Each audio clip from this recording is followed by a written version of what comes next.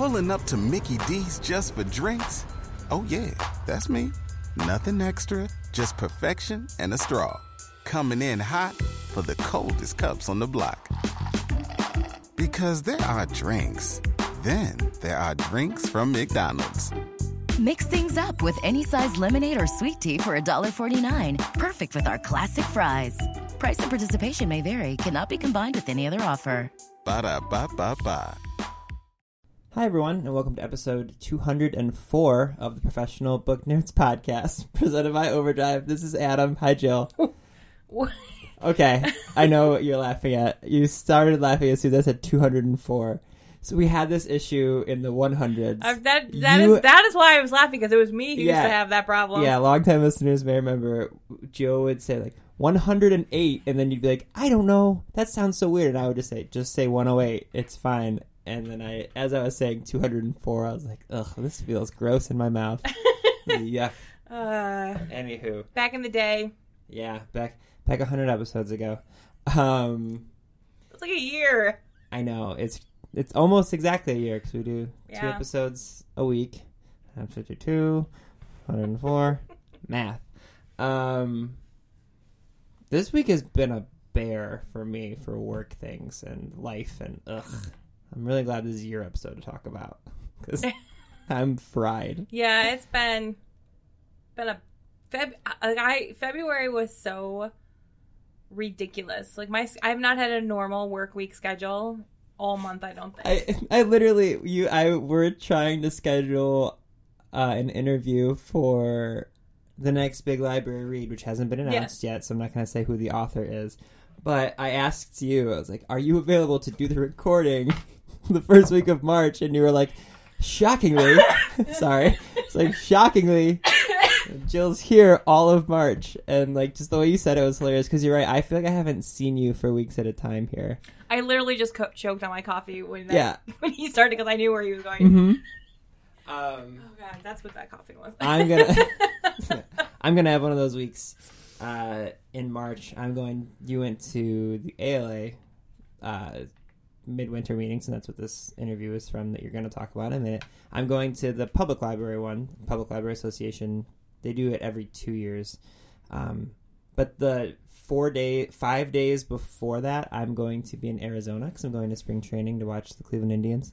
I don't play for the Indians, but I'm going. We've never gone before, and my wife and I are going to do some hiking and everything. I fly from Arizona to Cleveland, and like 5 hours later, I go to Philadelphia, so I won't be here for like 9 days straight. But are you even going home, or are you just going to hang out in the airport for 5 hours? I'm going home. I think it's a little bit more than 5 hours. It depends on when our flight gets back from Arizona. I'll go home, but when I pack for Arizona, I'm packing 2 bags. I'm packing my work PLA bag and my Arizona bag at the same time, because I wouldn't now I'm all like, how would that even work? Because you wouldn't have been checked, like you wouldn't have gone through TSA for your second flight. I don't know. No idea. What I should have done is told our events. Yeah, well, that was the thing. We had this vacation planned for a little while, and then I was looking at the calendar. I was like, wow, that really bumps up with when PLA is. I should have just had our events people find me a flight from Phoenix, but oh well, it's okay. Anyway, that's apropos of nothing about this episode. So you did an interview, and you're going to talk about it now. Sure. So I got to interview Carter Wilson, who his latest book is called Mr. Tender's Girl. It's out now. He, a couple years ago, read an article about the Slender Man stabbings, which, for those who don't know, were 2 girls who followed the Slender Man character and thought in order to impress him, they had to stab this other girl. And so he explains how he only read about 3 paragraphs worth of this article and then didn't read anything else about the Slender Man stabbing. And so he had a very limited scope, but it was enough to create this whole other world for his novel about basically the survivor of a similar stabbing, where her dad had been a comic book artist and these 2 classmates of hers stabbed her in an effort to kind of impress this character, Mr. Tender. So, yeah, it was a really interesting article, or interesting interview I did with him, because we don't really talk about Slender Man, but sort of do, and I love the idea of an author seeing an article about a real life thing that happened inspired by a creepypasta, which for people who aren't familiar, creepypasta is basically an online myth, like something like stories that only originated on the internet and have become kind of like almost like folklore, like tales. And Slender Man is probably the most famous of them. They're making a movie about it. But like, I love the idea of an author reading an article about a thing that did happen, inspired by a fake thing, and then creating his own fake thing off it. Oh, he goes way into the fake thing too, because, so it's this comic. So I'm trying not to say too much about it. Yeah. This, like, when we get to this part in the interview, it's actually really interesting. But, so Mr. Tender is a comic book character in his book, and I asked him if he had, when he was writing, if he had an idea on his head of the style, and he told me he actually commissioned actual art. Ooh. But then it starts going into a much like bigger rabbit hole of all that he actually did, in terms of taking this book more outside the novel. So that's really interesting. So people who've read Mr. Tender, Mr. Tender's Girl, or who will, there's some fun little Easter eggs outside of the book. As we talk to more and more authors, I can just, not the whole asking them the lazy where do you get your ideas question, but just like hearing the story of how a book idea can originate from something so minuscule. It fascinates me. It's awesome. Well, I think it's particularly interesting because he said he stopped reading. Like, he has, other than those 3 paragraphs, he hasn't read anything about the Mr. Slenderman, or about the Slenderman stabbings. And so, because he didn't want it to sort of influence his... Correct. Yeah. That is bananas. But to be... I know, because... Yeah, and the timing is very interesting, I mentioned, because one of the girls in the Slenderman stabbings was recently given her fate. Convicted? Yeah, given I guess. Her fate. I don't know how... no, she's getting assistance, help. But the timing of it is just interesting. It's not something like the publisher plans. Right. I actually would love it if that was the new way we said that people were like... Given your fate could be that could be so wide ranging. I don't know how else to put it. No, I know it could be like, but given your fate could be something like the judge is going to give the criminal their fate, or it could be like, I'm finding out if I got this job. It's the hiring agent is going to give me my fate. Like, I want to start using that. Like a t-shirt. We'll do that. We'll start doing that all the time now. If people want to get a hold of us, how can they do that? They can find us on Twitter and Instagram at ProBookNerds, and they can email us directly at professionalbooknerds@overdrive.com. Yes, they can. Anything else you think people should know about? No. Okay. I always ask you just to make sure I'm not missing anything. I'm not trying to trap you. No, I know you're not trying to trap me, but like my brain, like every other, like in the past we've had like other stuff, but I don't think we have anything right now. I don't think so either. Okay. Well, I hope you guys all enjoy this conversation that Jill had with Carter Wilson on the Professional Book Nerds podcast.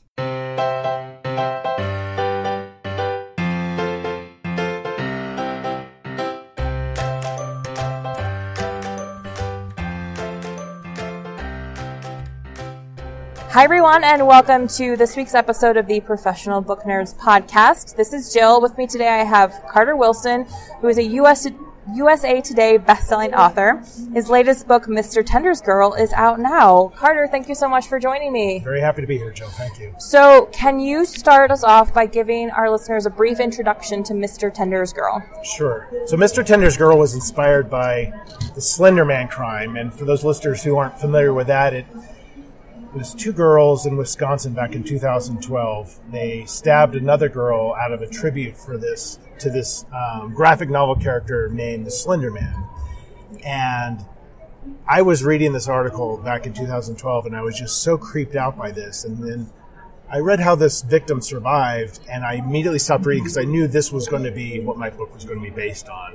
So in the case of Mr. Tender's Girl, that victim her name is Alice Hill, and she grew up in London, and her father actually created this whole series of graphic novels that were wildly popular based on this character named Mr. Tender, who's essentially a demonic bartender. And when Alice was 14, she's stabbed by 2 14-year-old girls, classmates, out of tribute to Mr. Tender. Actually, they believe Mr. Tender had told them to do this. So the whole book takes place 14 years later, because I was very fascinated about what Alice looked like as an adult. Right. And she's trying to live in anonymity, and she's finding her past kind of coming back to her, where she's realizing she's being watched. And so she basically has to fight against everything, all her impulses, to figure out who's doing this and confront her past in order to kind of make it through the other side. I think the timing of this, probably not intentional, just sort of worked out that way, but one of the two girls from the Slender Man stabbings recently was in the news for her results, or just the timing just seems very odd to me. And yeah, it's funny because literally since that day that I read that article, I haven't read anything or watched anything about it. And some of it was I didn't want to be influenced by the story. So all I had read were those 3 paragraphs.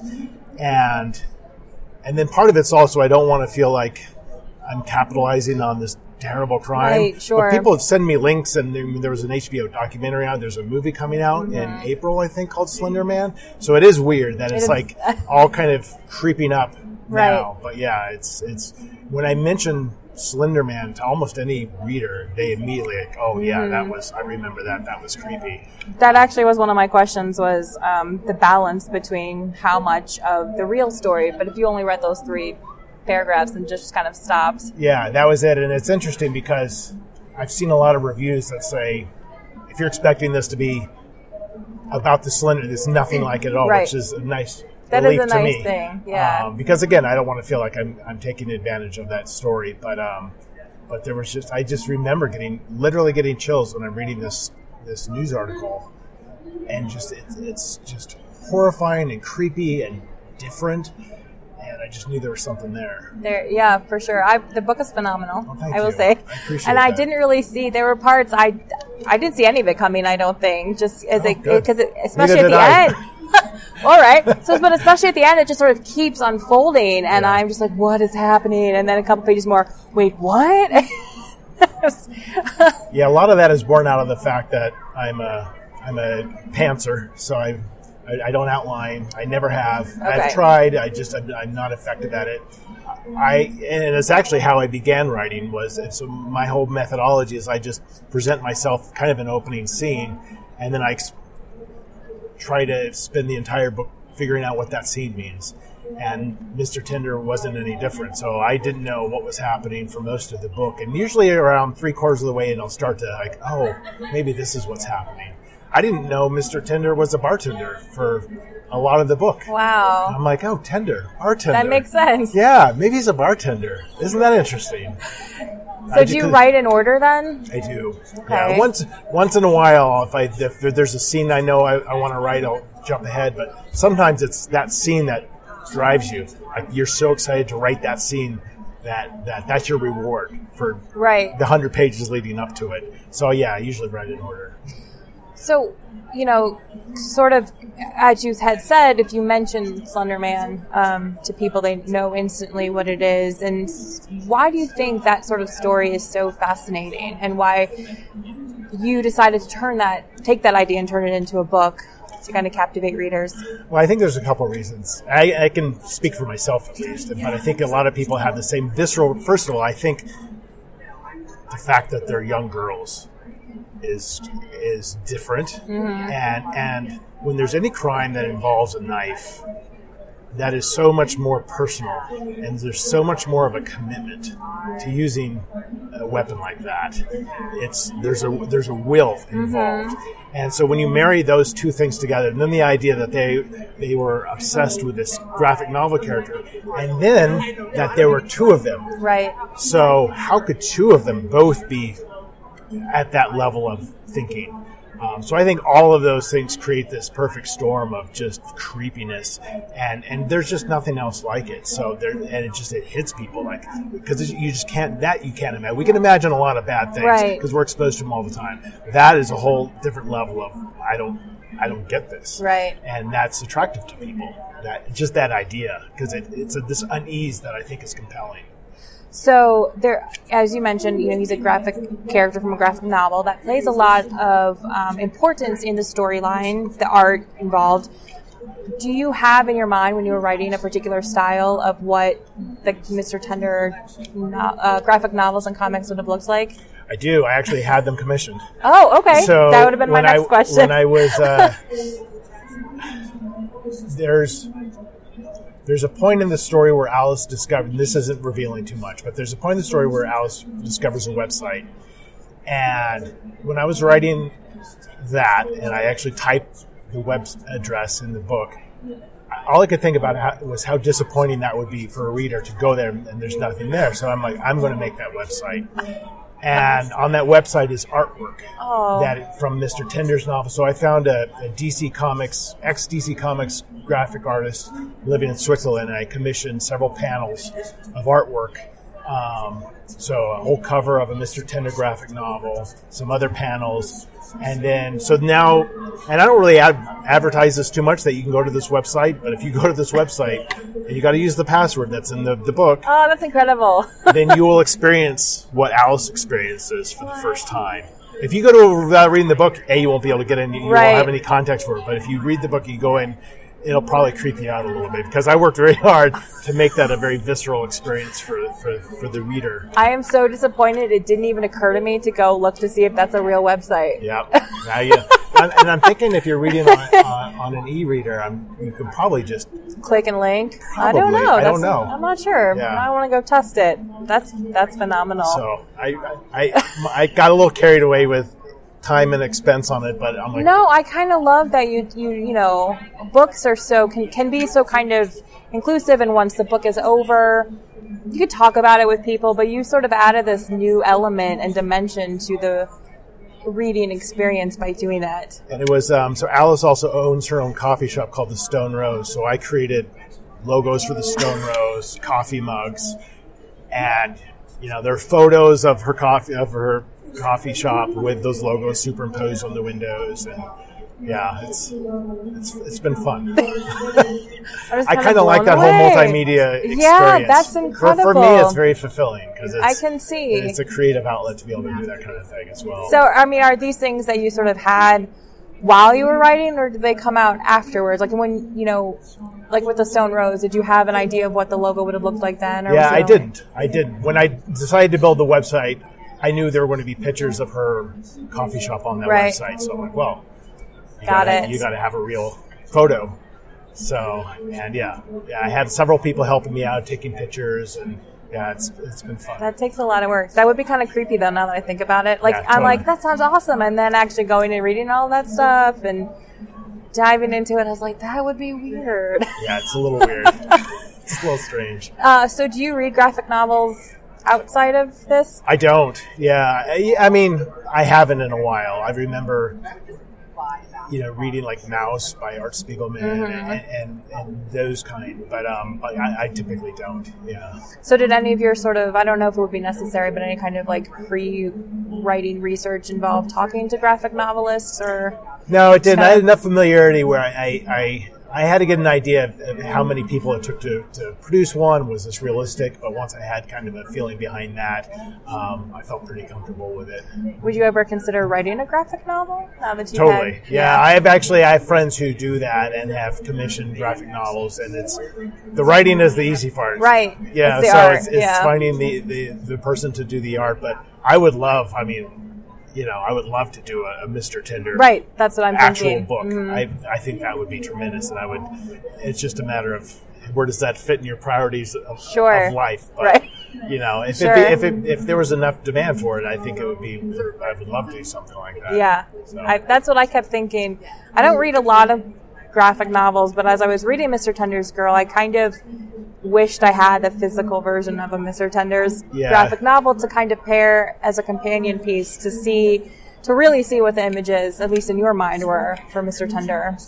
Yeah, I mean, it's difficult. It's when I commissioned this guy to do it, I said, here are the pages in the book that describe them, so you tell me what you see in this. And so we were going back and forth with sketches and things like that. I'm like, I think that's about right.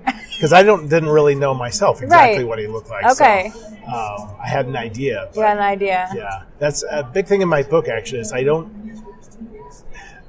spend a lot of time describing people. And in fact, if you read about Alice in the book, there's zero physical descriptions of her in terms of she's athletic, but you don't know. That is accurate. There's one description towards the end, but you don't know what color hair is. You don't know, and I like that about characters. I like giving very minimal description. I know what they look like to me, but I want them to look like what you think that they look like. Because that's what I enjoy as a reader most of the time. So there are some exceptions, but that is true. That would be, once you have that physical version of a Mr. Tender book, then that's what people will think of when they're reading the book. Versus right now, they can just sort of imagine it however they would like to. Right. Exactly.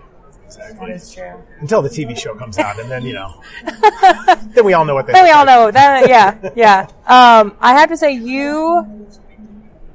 it's interesting that you don't really outline or plot anything, because I said I was totally surprised, and yet there were enough clues, which were probably added in as you sort of like some were layered in later on. But just that you're just like, I'm just making this up as I go along, just kind of blows me away. Yeah, you kind of hope that your subconscious is acting for you somewhere, and it's a lot of trial and error. I mean, I've spent plenty of times where I get about 3/4 of the way into something, and it's like, where is this going? But sometimes there's enough of those aha moments, like, oh yeah, like the whole Mr. Tender's a bartender. Right. Once I knew that opened up a whole avenue of what he was like, and but that was about halfway through the book that I realized that. So, but rewrites are essential. There's a lot of those. So in that sense, were there parts of the book that surprised even you as the author, the way things turned out? Oh, for sure. Yeah, for sure. Probably nothing that you can say without spoiling. Yeah. But now that I think about it. Yeah. I mean, the ending didn't come to me till very late in the game, and it didn't change a whole lot from when because all of a sudden you have that moment, and you're like, oh, all the paths are leading to, this is what the book is about. Right. And I mean, that sounds a little bit precious, I know, but there is that moment where you're like, oh, this is actually kind of what I'm writing about. Right. And maybe this relates to something in my life. There's some theme that I didn't realize until now. And, in Mr. Tender, to me, it's very thematic about being addicted to saving people. Mm-hmm. There's just having there's this hero theme that kind of, it threads through that story, for me at least. Right. And I don't think that's I think you'll read it, it's not a really bold theme that you'll see, but that's what it is to me. That need to save people. Yes. And being addicted to it almost. Yes. No, I can, having read the book, I would see how that comes through. And that didn't occur to me until I was pretty much done with it. I'm like, isn't that interesting? That is interesting. Maybe this is what it means. So are you working on anything new, or are you kind of taking a break and on tour? No, I'm always working on something new because there's a fear of not producing. And there's, your energy, you want to kind of get out there. But I'm working on something that I'm close to finishing, and it's very focused on people with lost memories and connections to one another, and not understanding what that is. So a thriller, but a little bit more, not probably as straight of an arrow as Mr. Tender's Girl is. So there's a lot of threads in it. So it's been very challenging. It's been very entertaining to write, but I've had to take my time with it to figure out exactly where it's going. Sure. So we'll see. So we are at a library conference. Yes. We are a library company, and I'm a librarian, and I always like at these sort of instances to ask did you go to the library when you were growing up? I did. Yep. Certainly the school library for sure, but in Westlake Village, California, growing up, the library was a big thing for sure. And I feel like I've kind of gotten distance from the library until I had kids. Then you're like, libraries are great. I forgot how awesome libraries are. I can just go get books for free. That's amazing. Right. So, we've kind of rediscovered that. We have a little library right near our house that has been great with the kids. And then you rediscover things yourself. Right. What kind of books did you read when you were growing up? I remember, when I was little, I loved the kids' biographies of Teddy Roosevelt and things like that. But, man, once I hit 15 and discovered Stephen King, there was no turning back. I mean, I really liked that. I like kind of the grounded stuff rather than the fantasy stuff. But And then I remember in my 20s, I got really into like series like James Clavell, Shogun, and Taipan, and John Jakes, and just I would get lost, in those books. And now I feel like I don't have as much time to read, but I make a commitment to read every day. Usually it's in bed, and I end up falling asleep fairly quickly, but every day. So I'm a huge Stephen King fan myself, and I have to tell you, when it comes to authors of all genres, all age levels, the author that they read that influenced them the most, it's always Stephen King. It's always Stephen King, and it doesn't matter what they write. I mean, we have stories from people reading it when they were like 13 years old, and, Totally. and it just there's just something about his writing in particular that is just. Yeah, it's phenomenal. captivating. And I'll also say that if you talk to a lot of authors, the one book that they'll reference in terms of, a book about writing is Stephen King's On Writing. Yep. I mean, and I haven't read a ton of books about writing, but you read that one and you connect with it. You're like, wow, this is somebody who's telling you how to really write in the captive. And I don't love everything by Stephen King. I mean, there's misses of his for sure, but most of his stuff. You're just reading the work of somebody who is living the human experience. He's being able to convey that. Agreed. And there's something about that most people can't do, which is why it's so successful. I have this poster in my cube back in the office. That's the Stephen King universe, and it connects all of the books and all of the different worlds. The world building he does is phenomenal. It's incredible, and I don't even think I realize just quite how much everything is intersected in his books. Yeah. I mean, when I read him years ago in high school, there was little things you'd pick up, like, oh, they mentioned this book, and this character's, the Misery books get read in other books, which is always sort of cracks me up. But then actually seeing a physical version of this is just, it blows my mind. It's funny, So Mr. Tinder's Girl is my 5th novel, and they're all standalone thrillers, but there are Easter eggs in all of them that connect to another book. Whether somebody's driving through a town and that's the town with this. And I know nobody's going to catch that. It's just purely for my own amusement. Right. I just like that idea that there is that kind of thread somehow through my own, universe. So there's a Carter Wilson universe. I would imagine. I mean, I'm sure there's a lot of Stephen King fans who know all of those things. But I'm sure a lot of that started from him just like, this is kind of cool. I want to do this just to amuse myself because it's fun. Yeah, it is fun. I like dropping little hints in there. That's good to know. Yeah. I feel like that would be part of the fun of having multiple books, is throwing those little Easter eggs and imagining it as its own little universe. Yeah, and a passing thought. Yeah, and that's all it is. But it's enough. I always, when I hear stories like that with this or with the Stephen King stuff, imagining this fictional universe where all of these characters live in. That's just fun as a reader to think about. Yep, absolutely. No, you're absolutely right. So at the end of all of our interviews, we do something that we call the Nerd 9, which are 9 sort of lighthearted questions. Don't think too hard about any of them, okay? Okay, no math? No math. I'm actually pretty good. I'm not, so no math on this one. What is the last book you finished reading? The Boys in the Boat, about the crew team in the 1936 Olympics. So sometimes when I'm writing, I'm trying to go to nonfiction a little bit, so that's something that's been recently engaging me. Is that so you don't kind of have influence on your own? I don't know. Maybe. I mean, I'm not quite sure. I like nonfiction. I like those kind of history stories anyway. But yeah, sometimes it's just you want to just be in a different world, right? And a real world, right? and so that was a little bit of a reason for me. Okay. What is your favorite book of all time? I know it's a hard one. Hitchhiker's Guide to the Galaxy. Oh, good answer. Favorite place to read? My bed. Until you fall asleep. I know. We all do that. Place you would like to travel that you haven't been to yet? Australia. I've been to a lot of places, and I haven't been to Australia. I've always wanted to go to Australia. It's on my radar. What is your favorite holiday? Halloween. I do a huge thing at Halloween.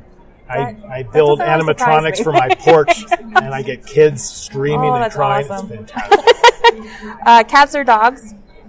Both, but right now I'm a solo cat person. Nice. Coffee or tea? Coffee. Your favorite food? Type of food or just food in general? Food in general. Italian food. And if you could have dinner with one person, dead or alive, who would it be? Oh, my dad. Aw, that's a good answer. Carter, thank you so much for joining me on the podcast. It was wonderful talking to you. Pleasure to be here. Thank you for having me. Readers can sample and borrow the titles mentioned in today's episode from Overdrive.com, and our library friends can add these titles to their collections in Marketplace. Bonjour, this is Fabulously Delicious, the French food podcast. I'm Andrew Pryor, and every week I bring you the wonderful and fabulous people involved in French food, whether they're here in France like me or from around the world. Each week, we dive into a specific topic, be it a French dish, an ingredient, or a French cuisine cooking technique.